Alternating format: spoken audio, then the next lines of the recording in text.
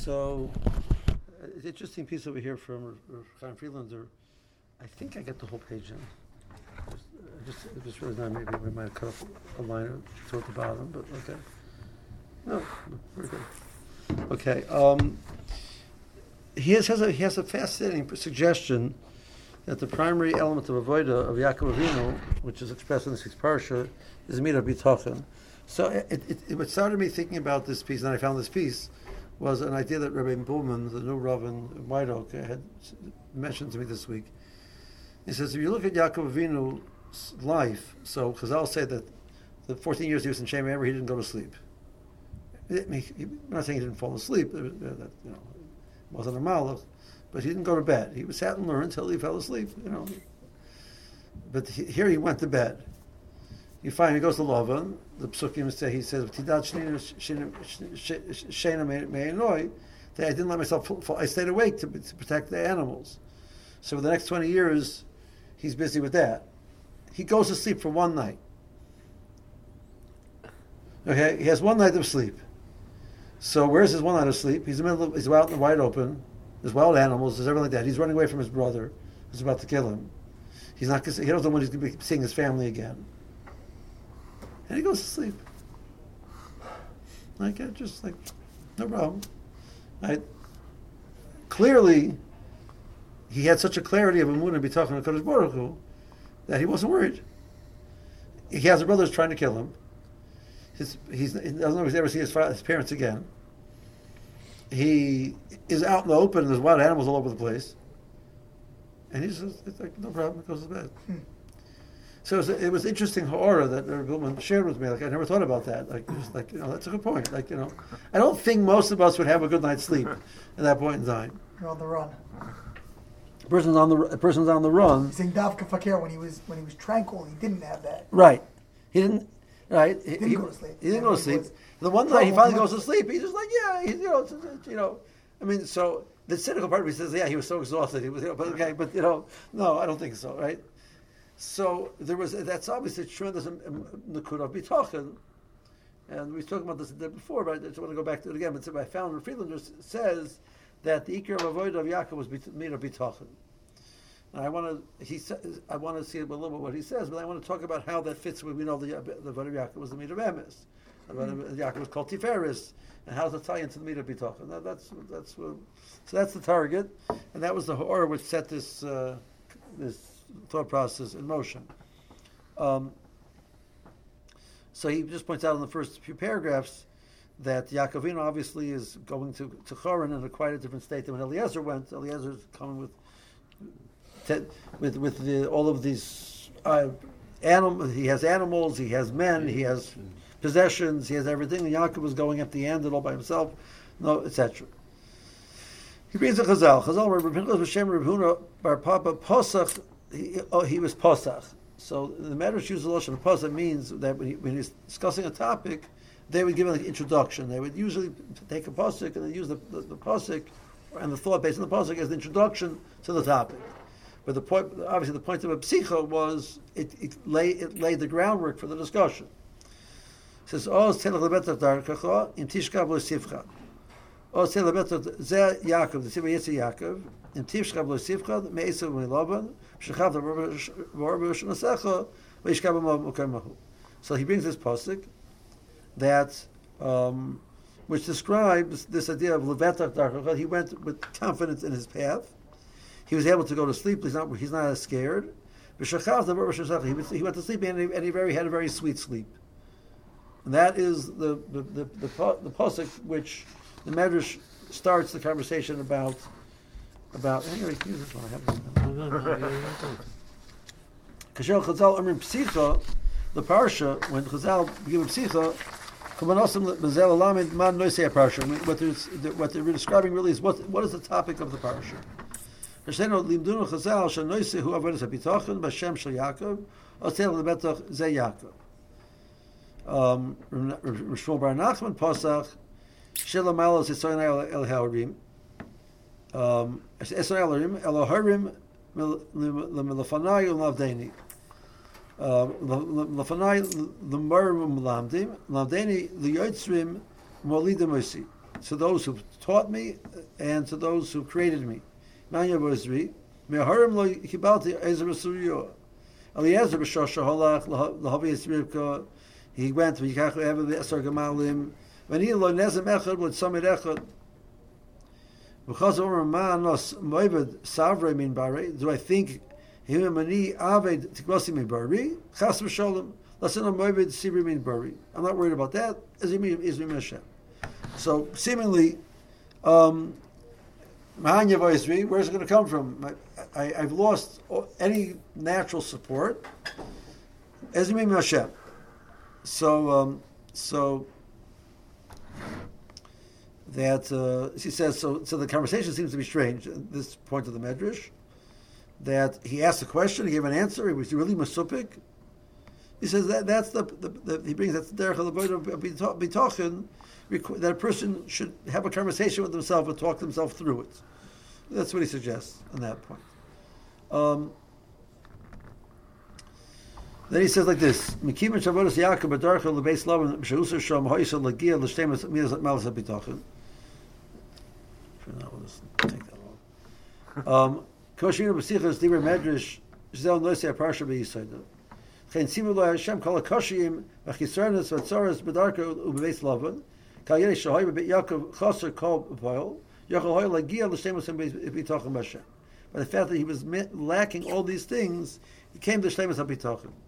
Sheken kol she'adam margish atzma chaser yoser meshula makol kach kal lo yoser lagia lehakara shlema shebrak Hashem yochel la'ozroi v'kach hu masik shlemas b'bitochen b'Hashem.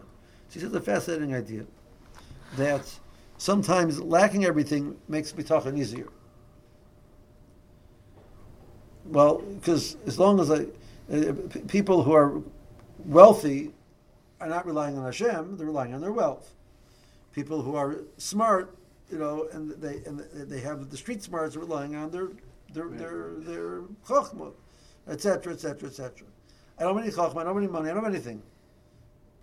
So now the Welt says, there's nothing left to do but daven, which is a really sad thought process, right? It means when someone has to do, you don't daven.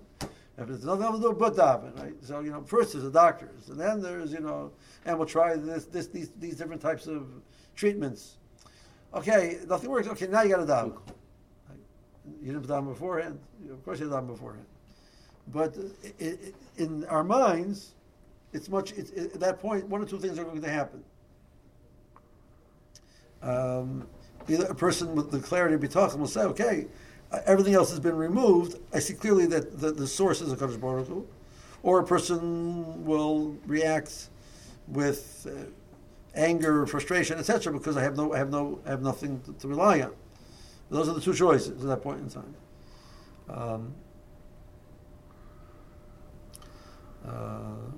I told you the story. I heard the story from tells Rosh Yeshiva David Goldberg that what year it was 86, I think, 87. So Reb Leizer Sorotzkin, Rebbitzin, Rebbe Meir Bloch's daughter,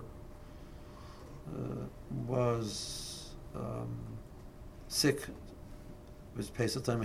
She was sick, and he was there. He went to visit them, and he told me that Rebbe Leizer was there with his Rebbitzin. She was in the hospital, and the doctor came in and told her, the following phrase. He says, you can yell at me, you can scream at me, you can hit me. I have to tell you, I have nothing else left to do for you. You have no other treatments available. So, without missing a beat, so the Rebbitzin said to the doctor, says, I'm going to yell, and I'm going to scream, and I'm going to hit. I'm going to yell and scream to Hashem, and I'm going to say Vidui to myself. He says, people yell and scream and hit the doctor because they believe the doctor is the source. Right. So the doctor is their Avodah Zarah.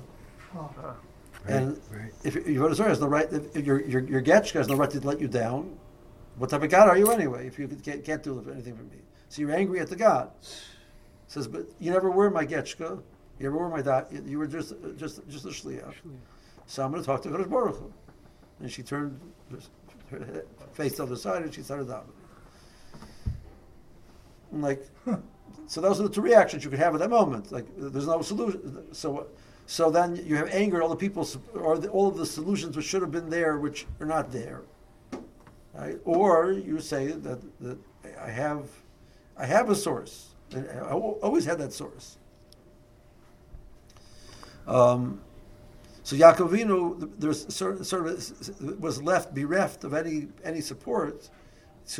He's suggesting to make the avodah bitachon easier in that sense. I mean, it's not easier because you can sit and kvetch about what you don't have, but he chose at that point in time to have the clarity. It was the Bereshim runs the world; he'll take care of me, right?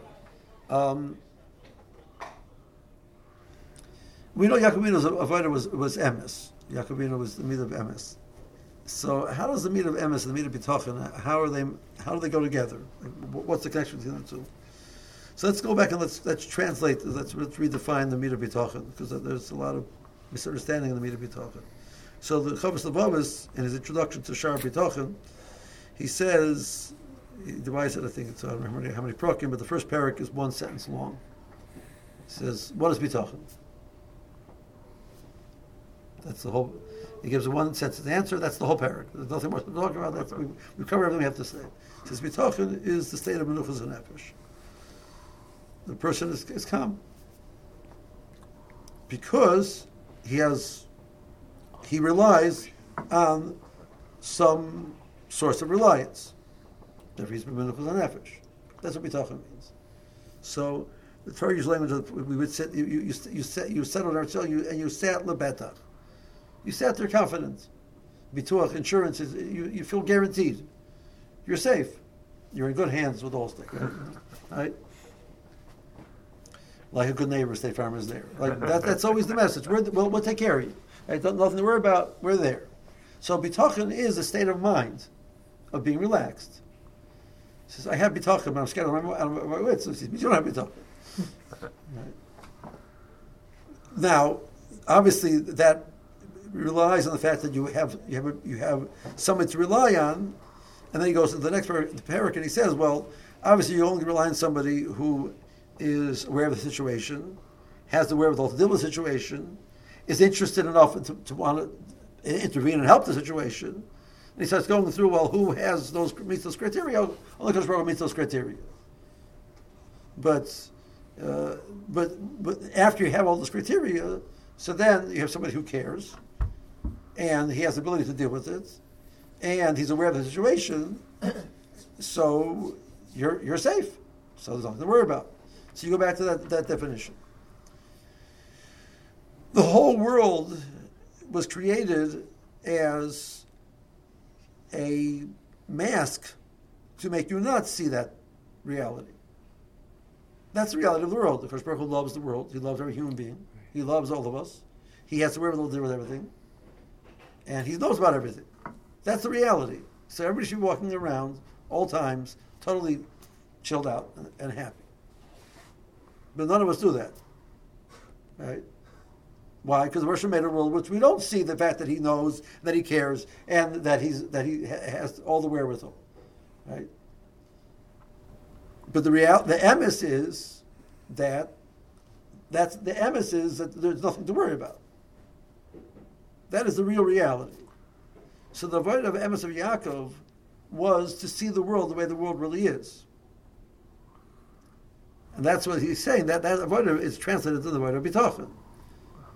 So I can be in the most craziest moment of my life.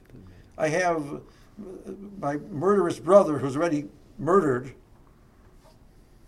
right, running after me, or sending his murderous children after me, right? I don't know what's going to be. I have no idea what's going to be in my future. Will I ever see my parents again? I don't know whether I'll be able to be safe wherever I go. I have nothing to my name, so I have nothing which can protect me in the financial sense. I'm in the middle of the wilderness with animals all around me. No problem. What's the reality? That Kodesh Baruch Hu runs the world. So I'm not worried. So I can go to bed. So Yaakov Avinu's was from day one of this process of Vayetzi Yaakov So what was Yaakov up to this point? Yaakov at this point was absorbing that knowledge that Russia runs the world, and from that vantage point, now he's asked to. He's going to be tested like the others are tested. He's going to be tested in that reality. Do you see the world the way the world really is? Yaakov represents the meat of Torah, meat of Tiferes. Right? So what does Torah have to do with anything? So if our thought process is right, what we would suggest to say is that the purpose of Torah, what's the purpose of Torah? Right? So it's to give us it's the manual how to use the world. That's part of it. But we spoke about the idea the purpose of Torah is to be the manual how to use the world, to therefore have a relationship with your Creator. It's the manual how to use the world to let you realize that the world is just a vehicle for a relationship with your Creator. It's the manual which allows you to see the world the way the world really is. Because we look at the world and it has reality. Well, if I keep the mitzvahs and I learn the lessons, I see the world as a place where the Baruch Hashem is present. The purpose of learning Torah and keeping mitzvahs is that the Baruch Hashem should be real to me. That's the goal. So Yaakov Avinu learned the Torah. He learned the Torah in Shem. He learned the Torah in Eber. He learned by Yitzchak. He learned by. I assume he learned by Avraham as well. He was 15 years old when Avraham was nifter. So he had Avraham as a rebbe. He had Yitzchak as a rebbe. He had Shem as a rebbe. He had Eber as a rebbe. He went to a lot of yeshivas. Right? Resume looked a little strange. He had to get marry somebody from like a Gyaris. Right? Right? That's what the Welt says.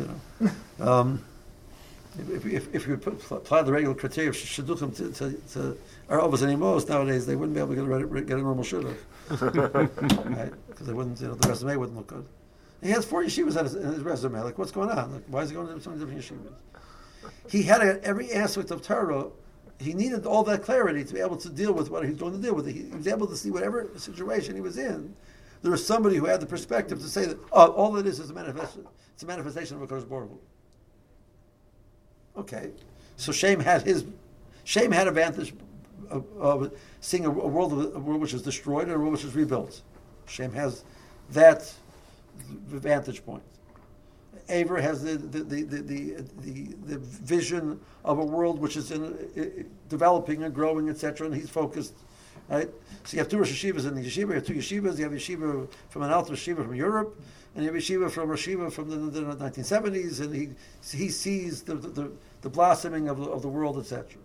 And you have Avraham Avinu, which is a person who teaches you the ability to stand on your own. And you have Yitzchak. I can't put words in their mouth. Reducing them to my thought process. But each one gave Yaakov Avinu a different part of how to see the world, the different element of Torah. So instead of seeing the world, the manual says, "Oh, this is what's happening over here is X." And there's a story behind it. The story behind it is there's a creator which is running the world. So you're safe. So that's what the Goyen says, that the tachlis of the whole Torah is bitachon. We've discussed this Goyen before. The Goyen in Mishlei, in Kapitel Chav Beis, the Goyen says that Lias b'Hashem yitachecha, Hodaticha gam afato, I think is the last pasuk. In order that you should rely on HaKadosh Baruch Hu, that's why I gave you the Torah. Which is an extraordinary statement. Right? So what does that mean? It doesn't mean that in order that you should be relaxed. It doesn't mean in order that everything should work out the way you want. It means in order that you should have a relationship with the HaKadosh Baruch Hu to the point that you feel totally safe because you're in His hands. That's why I gave you the Torah. The Torah is the vehicle for that clarity of seeing the world the way the world really is. That's what the Goyen is saying. So Yaakov Avinu was going to be the Baal HaBitachon in that regard. So his nisyonos are going to be, he's going to live a lifetime of challenges. And then the Vayeshev Yaakov, Rashi says that because Yaakov Leishav B'Shalva. At some point he didn't want. He lost 33 years of his life because Paro asked Kamashneim, how old are you? And he says that my lifetime was Ma'at Rahim. So Chazal fault him on that and say that's why he because the Velas the Kasha, that he lost 33 years, he lived to be 147 as opposed to 180, like Yitzchak, because of this pasuk that he says. The pasuk there isn't 33 words in the pasuk, right? So where's the 33? There's only 25 words in the pasuk. Paro asked him, "How old are you?" He looked like a worn-out, beaten. Paro asked the question because he looked so old. That was part of the time on Yaakov. He didn't carry himself at that point in his life. If this is the void of Yaakov, is to see the world as just a Kadosh Baruch Hu. So yeah, you've had tzoros, and nobody should be challenged on tzoros, right? So he has the tzorah with Esav and his tzorah with Lavan. I don't know what it means to live with somebody who's out to get you and trick you for 20 years straight, and maintain your integrity the whole time. Because I'll say later that Lavan was after him. Show what you found. So the Medrash says the derech of Olam, a son-in-law lives with the father-in-law. He leaves after 20 years. He has one machar. He has one pin which belongs to the father-in-law. Nothing. He didn't have an iota which belonged to Lavan. You can rationalize to the wazoo, right? I mean, he really deserves it. I can afford to. That's why I have a right to take this piece of paper. I mean, he doesn't only lease a piece of paper. No, not even a piece of paper. Nothing. That was Yaakov. But Lavan is just a hechatim Alma. So if the Torah tells me I can't take. I love him. What does Lavan do with anything? He's not the reality. Kadosh Baruch Hu is the reality.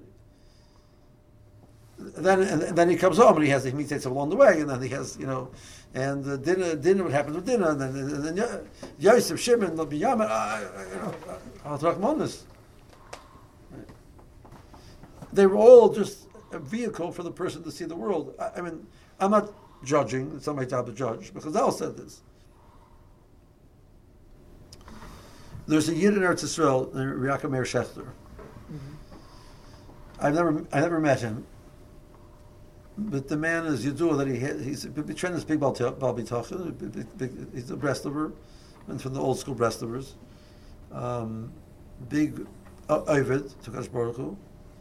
He's had sorrows in his life. His wife is not well. He has a child with significant mental health issues, etc., etc., etc. He lives in a hole in the wall, etc. There's not a wrinkle in his face. Smooth. His beard is still, I don't know, partially black. He's in his 80s. Because Moshe runs the world, so what I'm worried about.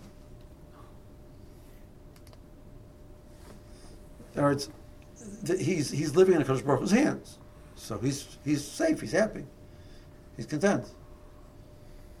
He's not a kvetch. The opposite is a kvetch. And we live in a society which is like the whole society is. I think I can close this already.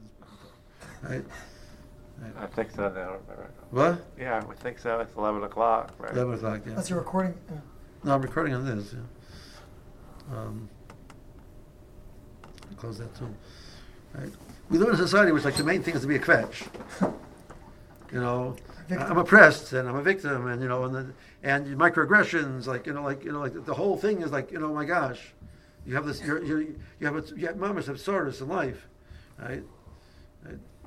Go to Afghanistan a little bit and figure what sorrows in life are. It's much like what's wrong with you? I had a conversation with one of my relatives recently. I said, in my mind, at the end of the day, the best country in the world where people of minorities have an opportunity to get something is still America. And you're kvetching? Oh my gosh. I mean, you're racist. You don't believe that that black people are oppressed. Really are oppressed. Really, they're oppressed in America. You know what? There are racists in America. I'll give you that. But people are walking around the whole day. One comes like, oh my God. They make themselves feel oppressed. That's the in thing nowadays. It's like the total antithesis that there's a creator in the world, running the world. The world is a good place. The Baruch is taking care of you, and what's going to be, you'll figure it out. Right? The Baruch and you know what? How it plays out, the Baruch it loves you, and he right? I mean, a large part of this is the country is not religious anymore. Right? There's no God. So you live in a place where there's no God. It's like a scary world. Rav Wolbe writes this Nakuda in Al Shur Chelik Aleph at the end, in the last shar, in Maimer Ches. He says, you know what treif words are? Treif words is parents tell their children, it's a hard world out there. It's man eat man, dog eat dog. It's this difficult life. He says the world is a world of yedidus. It's the Rosh is reaching his hand out to you, and you clasp his hand back. That's what the word yedid means. Yad yad. We clasp hands together. So the world is a world where Rosh is mamish there. He's holding your hand. It's a great world, a beautiful world. And all we're telling our kids, it's, oh my gosh, it's a horror. He says it's mamish treif for words. And Yaakov Avinu, at some point in his life, because I'll fault him, I'm not judging, but whatever, the Madrega is way beyond us. But he kvetched. He says, oh, that kvetched took 33 years off your life. Because you can't kvetch. What's the kvetch about? The person says, I don't know what I'm doing. I don't love you more than you love yourself. I don't have the ability to take care of you. This is the best thing for you. I'm mamish taking care of you the best way possible. So what are you kvetching about? We don't see it like that. Yaakov Avinu is being called upon to see it mamish with that clarity. There was a yid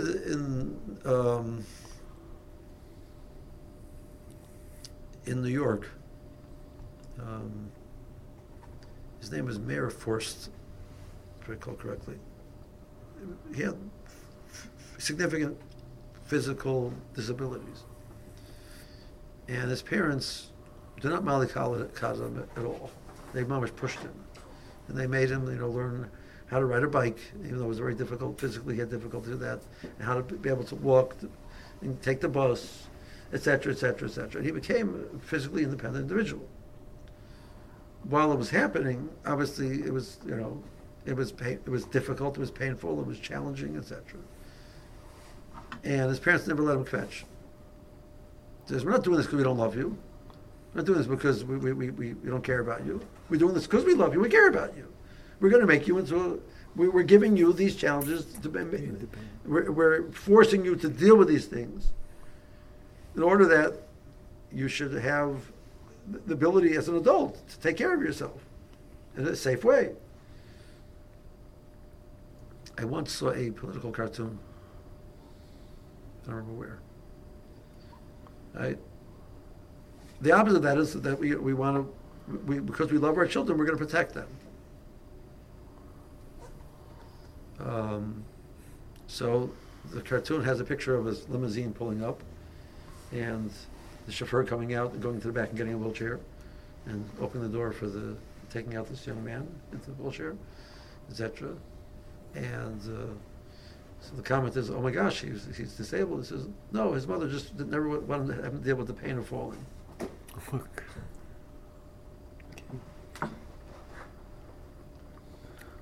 The person was describing our society. So we protected them, we've cocooned them so much, we protect them so much, they can't deal with any pain. So they're the emotional equivalent of a guy in a wheelchair. Not because he has disabilities, it's because they never let him fall. Right. So but with the mother who lets her child fall, it's not because she doesn't love them. Is because she's there for them and she's protecting them, etc. So we need to look at Nisyonis and Saris as the loving express of our Creator. I'm not saying it's easy.